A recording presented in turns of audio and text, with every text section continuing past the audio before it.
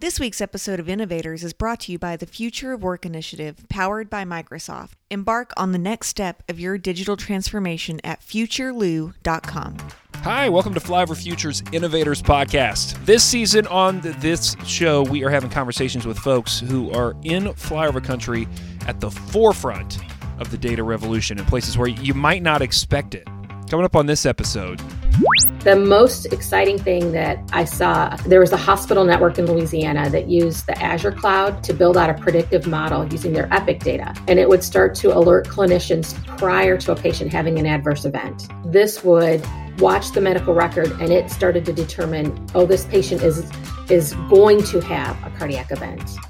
And the team would be alerted and they'd come rushing in and they'd stabilize the patient and get them taken care of before that happens. Whoa. Yeah. I mean, it's just unbelievable. The pilot study had a 44% decrease in the number of adverse events. Yeah, that and a whole lot more is on the way. So go ahead, flip those tray tables up. Let's get ready for takeoff. Here we go.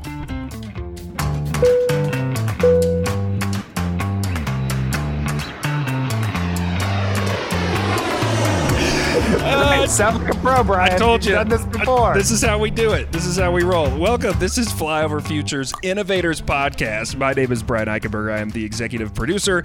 And we have our host from the Future of Work Initiative powered by Microsoft. Ladies and gentlemen, the tallest man on your headphones today. It's Ben Reno Weber. Who do we have as a guest today, Ben? Today, we are super lucky to have Judy Nichols of Breakpoint Technology. Welcome, Judy. Thank you. I'm really excited to be here. I'm excited to have you. And part of why I'm excited is that when I first started to get interested in artificial intelligence and the data economy, I attended a conference, the Women in Tech Conference, where you were, and we had been introduced. And you have been one of the people who really has helped me to understand what's going on in the economy and what some of the implications of the coming data revolution are. So I'm super excited to have a chance to talk to you about it on this show. Thanks very much. This should be fun. Can you tell us a little bit about Breakpoint Technology and about what it is that you do? And then we'll get into some of the pieces of the business problems that you're seeing and what your clients are wrestling with. So Breakpoint Technology is a Microsoft Gold partner, and we focus very much on helping our customers solve business and data process problems. And a lot of what we do is focusing first on looking at the business problem and trying to look very closely at what's going on in the business, understanding what your business goals are, what you're really trying to do instead of just throwing technology at a problem.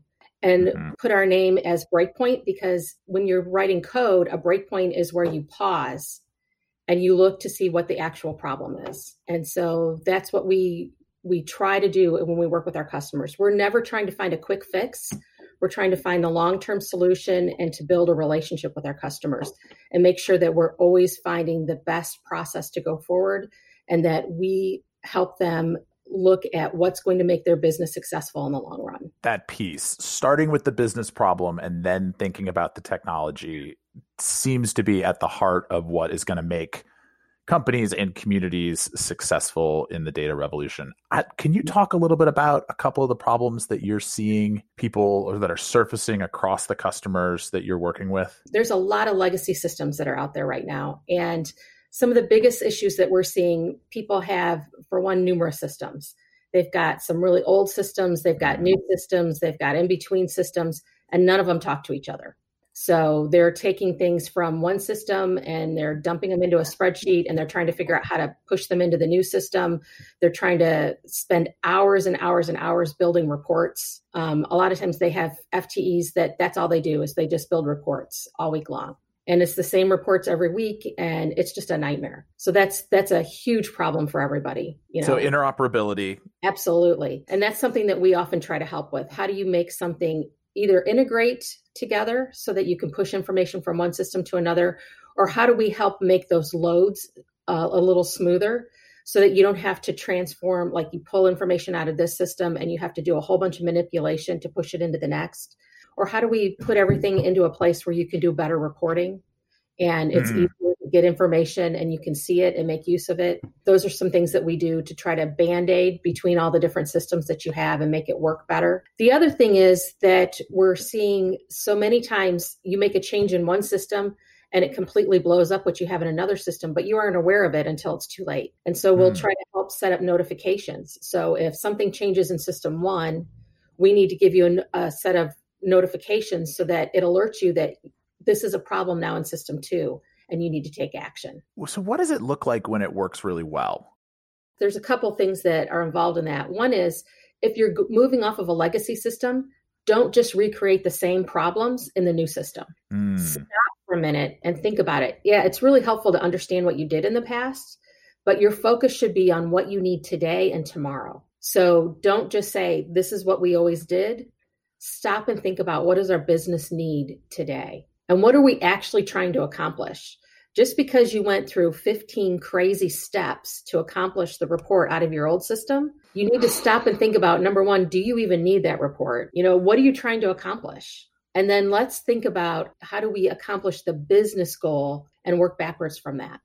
So this gets into where I'm so interested in how companies adapt, which is the organizational culture piece. What you're talking about is change management, really looking at the business need and identifying, processes, and then being open to changing those processes. But that requires buy-in at a lot of levels. That requires the ability to motivate and then implement. Can you just, so what does that look like when you see it done well? And what does it look like when you see it done poorly? It starts first with, at the very top, with defining a data strategy and thinking at the very top level of your organization about what is it that you really want to accomplish and how do you want your business to be run? So can I pause you for a second? You talk about data strategy. Is that distinct from your business strategy? Or, I've heard a lot of talk about what is the role of technology and the CIO and the strategic level right now. So how does your data strategy and your business strategy connect? They should be completely connected and intertwined. Your business strategy should come first. Here are the goals of your organization. Your data strategy should fit right in and be a supporting pillar of that. So if your data strategy doesn't completely tie to and align to those business goals, you haven't set it up. You haven't thought about it. You haven't put it together. If your data strategy is simply, we're going to sit on the Microsoft platform, and that's the extent of it, you haven't thought it through. I'm huge on the Microsoft platform. I don't mean that in any way derogatory. Yeah. But if you haven't thought about, our business goal is to be number one in the market in this area, and you haven't thought about how your data strategy supports that in a real and tangible way, you haven't done your homework. Okay. So let's say we've got a dynamic company and, big or small, and we've got a data strategy now. So what happens from there? So what you really have to do when you're thinking about changing your organizational culture is you've got to start thinking in a different way. And, you want to start becoming more data focused. But we've got this out on our website. We changed one of our pictures to look more like kind of the transformation of a butterfly, because it fits really well. It's kind of a great way to think about it. If you think about starting with traditional analytics is kind of what happened. And you're that caterpillar kind of crawling around on the ground and eating leaves and doing all of that. And you're always focused on what happened, right? You're living in the past. You're looking at what happened, what's gone on. And that's pretty much where everybody has lived for a long time. And what most organizations are, it's very static. We know what happened 3 months ago. We're making decisions based on that. That's where you start out. As you start to transform, you start to look at, why did it happen, right? That's the next step. Can you talk a little bit about that? Yeah. So we know that 3 months ago, X, Y, and Z, our numbers looked like this. So let's start to dig into, why did that happen? Why were sales down? Why did operations cost this much? And you start to analyze a little bit, but you're still somewhat looking in the past. But you're starting to look at root cause analysis. You're starting to investigate a little bit. You're starting to use your data in a way to answer questions. So there you're starting to build your chrysalis, right? You're starting to build that cocoon and starting to transform a little bit. And just to get a little concrete on that, so what you have done at this point is we've got some buy-in, we've taken some historical data, and what we're doing is building some visualizations on top of that historical data that let you identify trends. And see problems, right? And see problems. Okay. Yeah. You're starting to identify what are some of the root causes of the problems that our data has uncovered. And so just from a staffing perspective, so who's doing that piece in is that a dedicated IT resource? Is that someone in the line? Who's that? Well, who's doing that? It could be a combination of people, right? Depending on the type of organization that you have. If you're an operations focused organization, so perhaps you're in manufacturing, which is huge in this region. I mean, that's, a lot of what we're seeing, the people that are really interested in this, but are still very early stage, are manufacturing. So maybe let's stay in that space for a second. You might have some of your management and supervision and line workers, probably not as much the line workers themselves, but some of the supervisors and some of those who are able to recognize we're seeing bottlenecks in these particular areas in our production lines. And we can go back and see when these happen. And we could say, oh, it's because of this particular problem. This is what's causing this time of years when it happens. Right now we're coming up on peak season for a lot of our distribution areas. UPS is going to have it. A lot of the logistic areas are going to have it, right? It's heading towards the Christmas season. We know that peak season is going to be happening, and sales are going to increase. There's going to be a lot more packages coming. They're going to have specific problems. They can tie it towards specific causes. So they can start to analyze some of those things and see what's happening. And those are things that you can start to look at with the why did it happen? Okay, so now we're building our chrysalis. I like this butterfly thing. So then next you start to say, as you start to emerge from the chrysalis, then you start to say, now let's start to predict what will happen. We're not living in the past anymore. We're starting to say, we've got all this data, and everybody has tons of data everywhere, right? Data is piling up all over the place. We're just building tons of data warehouses. We've got data everywhere. Now let's make use of it. This is where you start to get into AI and predictive models and looking at some of these things. And now we start to say, how do we take all this and learn from it? We know what's happened in the past. We've started to figure out what some of the root causes are. How do we start to look at this and say, now that we know all this, let's start making some predictions about what's going to happen in the future so we can do something about it now, and we can start to make some changes. And this starts to tie right into our business strategy, right? Okay, so you said two things that I want to follow up on, and we can do them in either order. So the first piece is you said everyone has tons of data.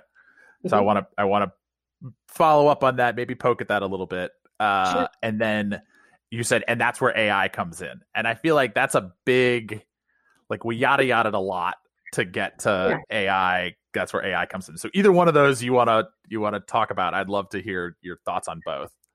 Yeah, well, everybody does have tons of data, right? We just have it collected all over the place, and most of us aren't doing much with it. It's just sitting out there. It's in our databases. It's in our spreadsheets. It's in all kinds of different repositories. But we don't know what to do with it or how to use it. It's just collecting. We have it sitting around.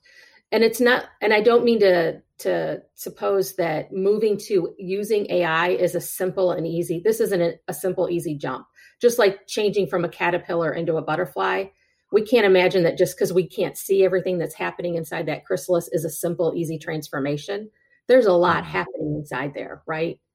It takes a lot of thought. It takes a lot of time. It takes a lot of resources to move into that process of using AI correctly and to build these predictive models. But as you start to move, if you really want to move forward into a new transformative culture, you really have to spend the time at looking at all this data and thinking about how to build these data models out correctly so that they can be useful for you. What can you do with all this data you've been saving? Okay, so that's where you circle back to, you talk about focusing on the business problem. Right? Absolutely. So you've got all this data somewhere. It's sitting in an Excel. I know the price of this thing in Mexico 4 years ago, but the only reason I know that is because it was in an Excel sheet that we used 3 years ago in someone's desk. We've got years worth of accounting data. We've got years worth of sales data. We've got years worth of, if we stick with manufacturing, they know a lot of times they've got their systems that have been telling them, these are all the packages that have been running through. This is what the time frame has been for all of our orders to go through and how long it's taken. This is where we've had issues. How many orders have we gotten through? How many have made it on time? How many times have we had delays? That information's out there in your systems. It's just, have you made use of it? A lot of the people who are listening to this are people who are pretty early in this journey. Mm-hmm. What would you say to them about where to get started?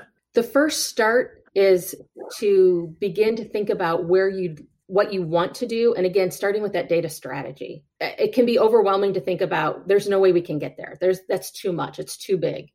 Mm-hmm. And I agree. You can't just jump from A to Z in 15 minutes, right?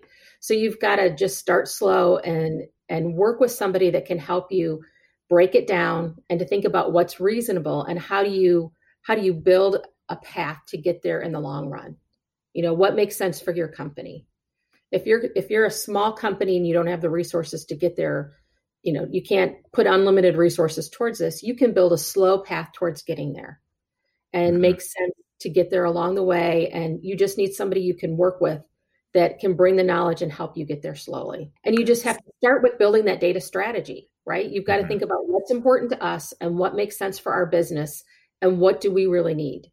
Yeah, what are the pressing business problems? And then you go from there to which of those problems can be our sort of hero example case for leveraging data. And that, then helps to build the broader culture. I mean, that's change management. You got to have those hero stories. So what's the coolest or one or two of the coolest things you have seen people do that have been really transformative for their business? I think that the most exciting thing that I saw a couple years ago, I was at HIMSS, which is the National Health Information Management Society meeting.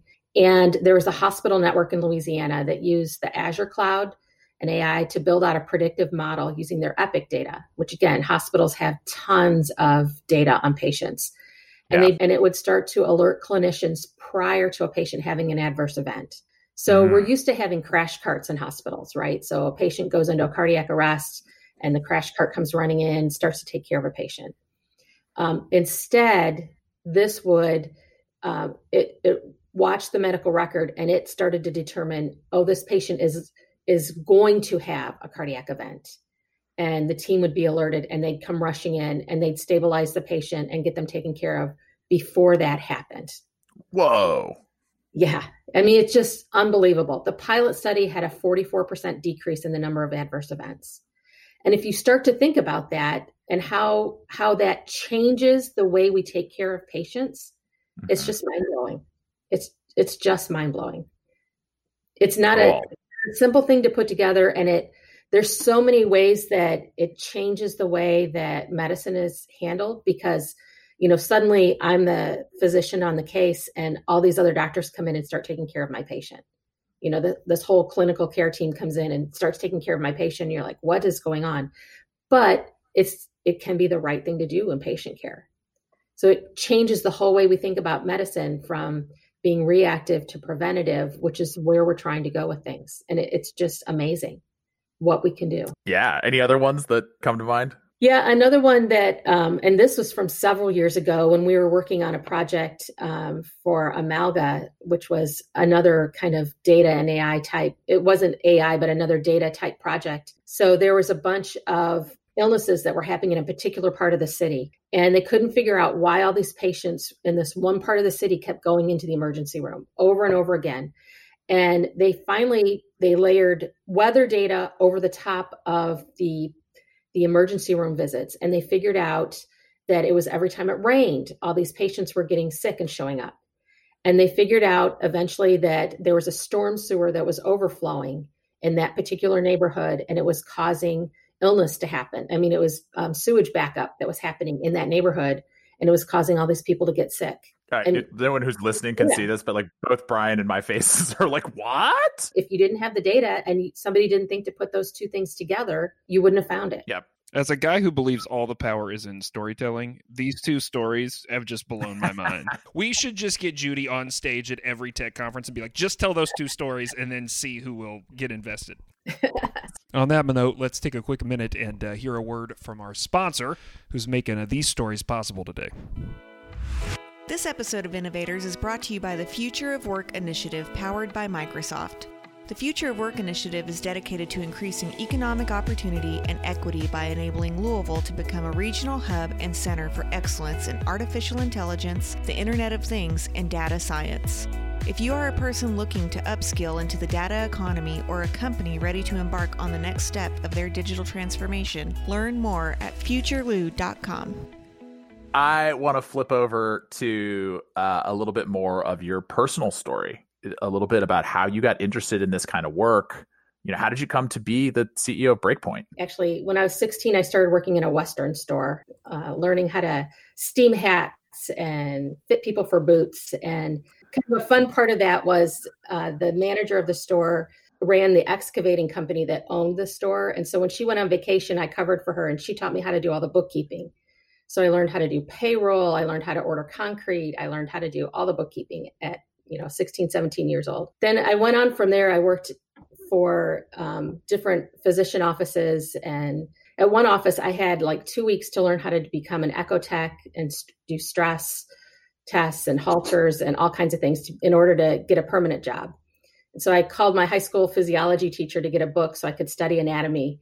And she, came through for me. Teachers are so awesome. And I had to learn everything completely hands-on. I was pretty much a self-taught medical assistant. This was a long time ago. It's a lot harder to do that now. But I've always pretty much tried to dig in and figure out a better process to accomplish things. In the mid-1990s, I started automating transcription for our medical record team that was in the office. I was the medical practice I was working on, and we cut down our transcription time by 40% in the first week of training. Let's have a pause for a second. So you were we wouldn't have used these terms at the time, but you were a frontline data worker. You were collecting this data. You were doing some of the accounts. You were putting it into the ledger or the medical record. And then I managed practices from there. Yeah, I did a lot of hands-on stuff.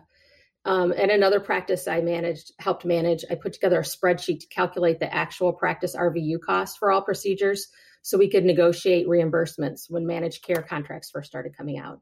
So I always was involved with networking with others and sharing in groups because we were all learning all the way along. Mm-hmm. And, that's the way that you worked and that you figured things out. Everybody has to share information and you do better when you share information with each other. It's a pretty central insight to come to early in your career. It's just the only way. And I think you see that across a lot of medical practices and probably, I think a lot of frontline workers in a lot of places, that's how people get ahead, right? If they network and they work together, they learn more and they get ahead faster. Well, but I think, and so part of what I'm teasing out here is I'm thinking about the people who are trying to figure out their career paths, especially in this era of COVID. We've got a lot of displaced workers. We've got a lot of people who are interested. They might be that frontline person. And then within a lot of the organizations that I've worked with, actually, you talk about sharing as a point of, excellence and where value is created. But there's a lot of people who see their value as being able to manage and silo that data because that's their data. I've never found that to work well. I've always found that I do better if I share information with other people and I encourage other people to do well. Even if I'm competing against somebody, if I can support somebody else, it always is better in the long run. So from there, you're doing this work with different practices. That does seem a leap then from there into what you're doing now. Yeah. So eventually we moved here to Louisville and I ended up going to University of Louisville and getting a degree with the CIS program in the business school. Oh. And I was late going to get a degree. Let's pause on that too, because that's a big thing too. Through all the time that you're doing this stuff, you did not have a college degree. No, I did not. So that's really powerful right now. I mean, this is a lot of the questions are around, can I be in this field? What do I need to be in this field? Do I need a college degree, or what point is it appropriate to go back and get a degree? So if you don't mind me asking, how old were you when you went back to U of L, Go Cards? I think I was 38 when I went. Okay. My youngest child was in preschool. So wow. And I decided I needed to hurry up before my oldest one started going to college. So got it. You needed to beat them. Okay. Yeah. Okay. So you go back, you get your degree. And then after I graduated from U of L, I moved into consulting full-time for about 10 years before we launched Breakpoint with my partners. And what does that mean? So you went into someone else's consulting? Yeah, the companies I worked for, we were consultants working with different companies, helping them solve their business problems and providing IT and technology services. Talk a little bit about how you came to be the CEO and owner. We decided the company we were working with was moving in a different direction. And a lot of the customers we'd been working with for most of those 10 years were really important to us. My two business partners, Greg Petritis and Jessica Gray, and I decided that it was really important that we continue to take care of those customers. And so we worked with the company we had been with and negotiated out an exit from them that maintained a good relationship with them and took some of those customers with us and a couple of our employees. And we really wanted to take care of our customers in the way that we believed in. We did it in about 3 weeks' time. This might be a little bit of a sidebar from the data piece, but what do you love and hate about being an entrepreneur? I love growing the business and working with others. And, I get to meet a lot of interesting people. I meet so many interesting businesses. And I like to be able to mentor people and help people to grow and develop. I would say what I hate sometimes is the weight of responsibility. I can't just walk away. I can't just say, I don't feel like selling anything or doing anything for the next couple of weeks. I'm going to do it. Because there's a lot of people that depend on me for a paycheck. Yeah. It's funny when you have been there, done that, Yeah. There's sort of like a knowing. I remember at some point being like, oh, I've run teams. I've been a manager. And I was talking to a serial entrepreneur and he's like, yeah, until you've looked at the bank account and calculated how many paychecks for your team, not counting yours, then you're a vet. Then you have had that experience. Until then, sure, you could be a manager, but that's not the same thing. But it is awesome to be able to run a business according to the ethics and the principles you believe in. We've definitely been able to do that. So if you could give advice to people coming up in the space right now who may or may not consider themselves data or technology people, who may or may not consider themselves entrepreneurs, what would you say to them? Think long and hard about what it is you believe in first and what your principles are. If you're wanting to be an entrepreneur, and make sure that as you begin to build your idea or your business, that you stay true to your principles. It's really easy to get pushed on doing something that goes against your principles. And it's important that you have those clearly laid out and that you stick to those. But other than that, don't be afraid to take some risks and to try things and to talk to people about your ideas and to give something the effort of at least trying it out and doing something. Because the worst that'll happen is you tried it and it doesn't work. It doesn't make you a real failure. It just means that particular idea didn't work. And you can go on and try something else. I love it. Judy, before we wrap up, I like to do something called flyover flybys. So these are real quick rapid fire questions from me that Ben is not prepared for. So I just, answer them as quickly as you can. You made some great comparisons to the processes of using data and how we think about data and in terms of a butterfly's lifespan. What animal do you think you are most like, if not a butterfly? Probably a dog, because I spend so much time with dogs and training, and I probably think more like my dog than anything else. You can't listen to this and not think, man, that woman really is passionate about data and how it can be used. I would like to know your dream data, meaning if you could see a data set from anywhere in history, what data set do you wish you could see? I would like to see real data about the contributions of women across the millennia. That's a good answer. It does not currently exist because no one has recorded it. She just knocked it out of the park, Ben. God dang. I like your style. So we ask all of our guests 2 questions. What are you most excited about in the coming data revolution, and what scares you the most? I'm most excited about continuing to push the boundaries of what is possible. There is just so much good yet to accomplish, particularly in healthcare, like some of the examples that I showed you or talked to you about. And I just think we're going to be amazed at what can come. We can do so much more good for people. So what scares you the most? What scares me is some of the people that are just not paying enough attention, not willing to build a strategy and just throwing things out there because they want to cut corners and just do it the fast and cheapest, easiest way, particularly in creation of AI black boxes that could potentially discriminate against marginalized groups. We're just starting to understand how bias plays into everything we do, particularly including data. So if we don't properly account for that when we're setting up a data model, it could have disastrous effects on groups that are already struggling. So let's say it's 10 years from now and we have you back on this as a guest. What do you want to be able to say about your career or your life in 10 years that you're not able to say yet, or that you want to be able to continue to say?